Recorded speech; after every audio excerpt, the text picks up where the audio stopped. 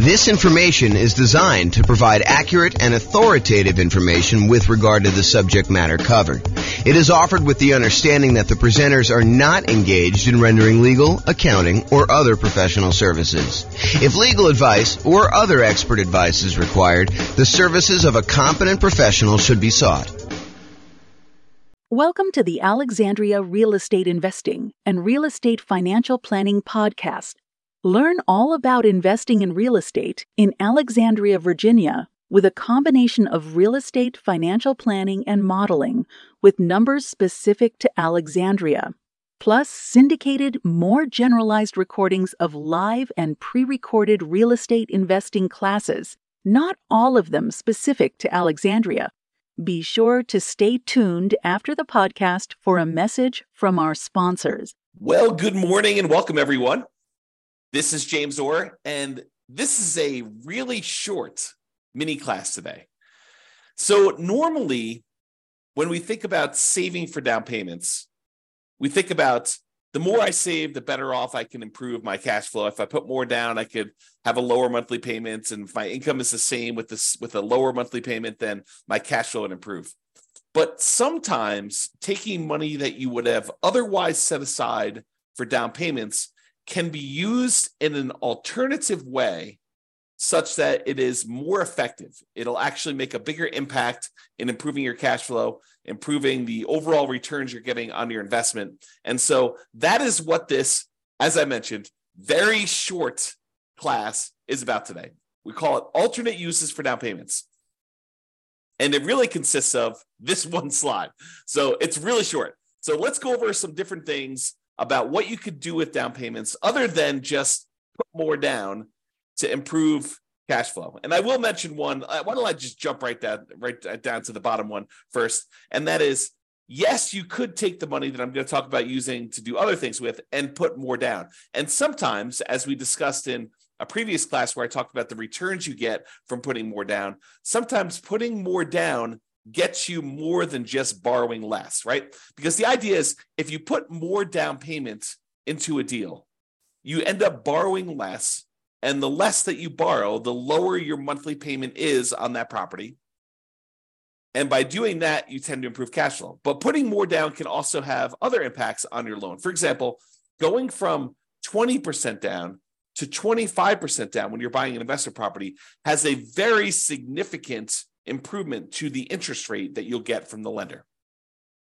The interest rate you might get from the lender for putting 20% down might be, 6.5%.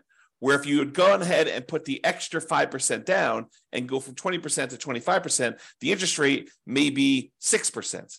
So it might improve significantly by putting that extra 5% down. And in other cases, if you're thinking, hey, look, I was going to put 15% down, and if I put down 20%, I will improve my interest rate, which also happens. Going from 15% down to 20% also improves your interest rate. But the other thing that happens when you put more down is you don't have PMI anymore. You no longer have that private mortgage insurance. And remember, private mortgage insurance is the insurance that the lender charges, that the lender insists you get from a third party to protect them in case you default. Basically, what they're saying is, hey, look, I really want you to put 20% down. However, you want to put 15% down to buy this investment property. I'll tell you what I'm going to do.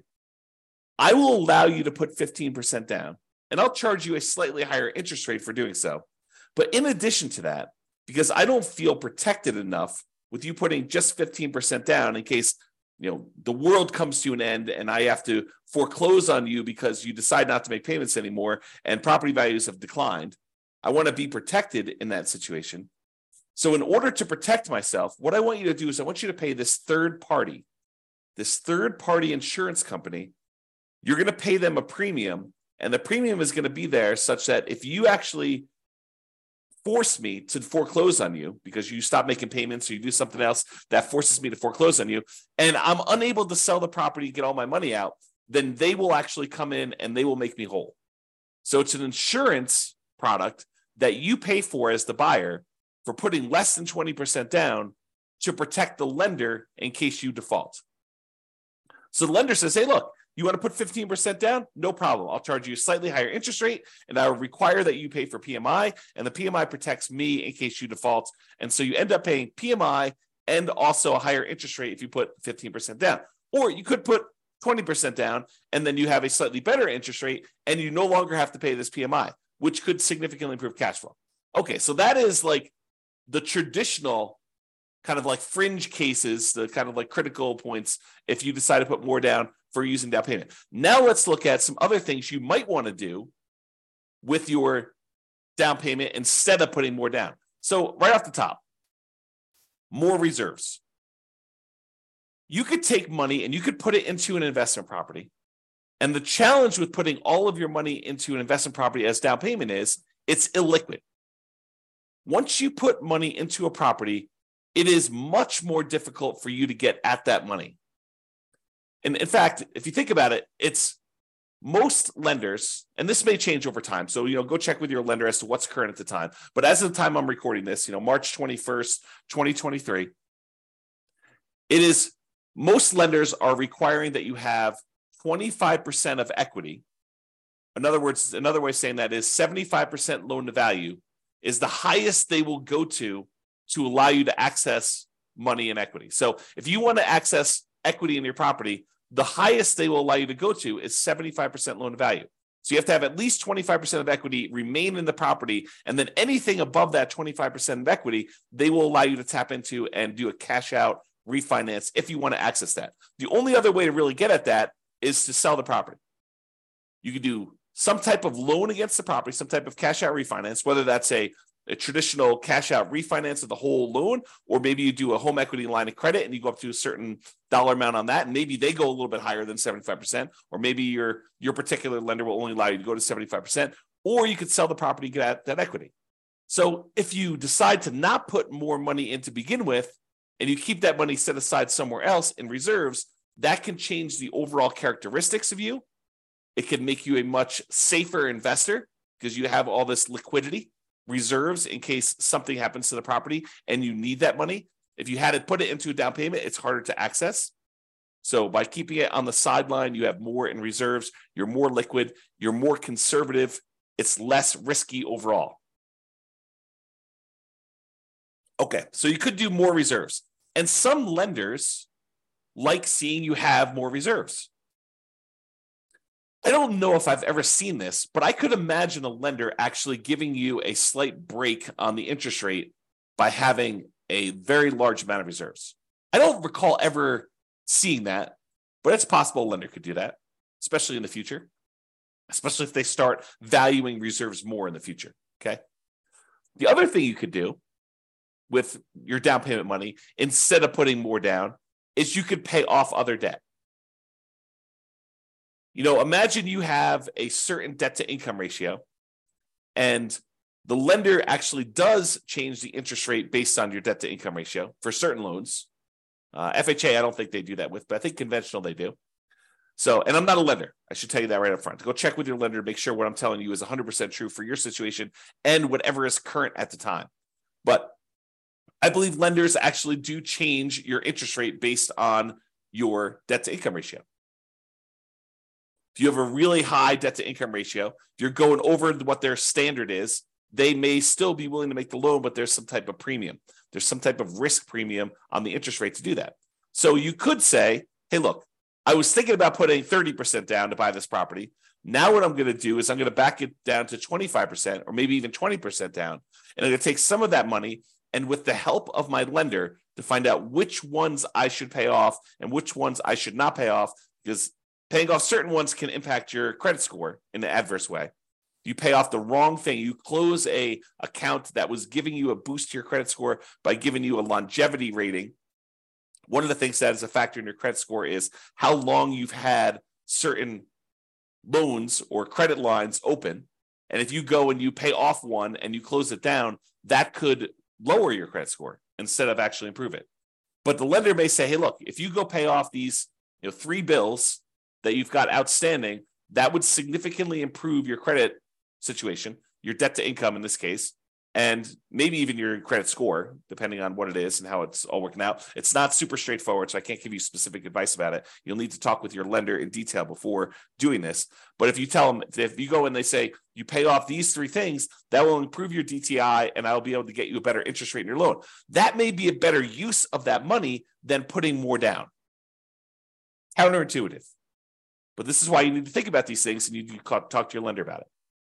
The other thing that may be counterintuitive, instead of putting more down, hey, I was going to put 30% down, but now I'm going to actually only put 25% down. I'm going to take that extra 5%, maybe it's even not even that much, but I'm going to take that extra money and I'm going to use it to buy down my interest rate.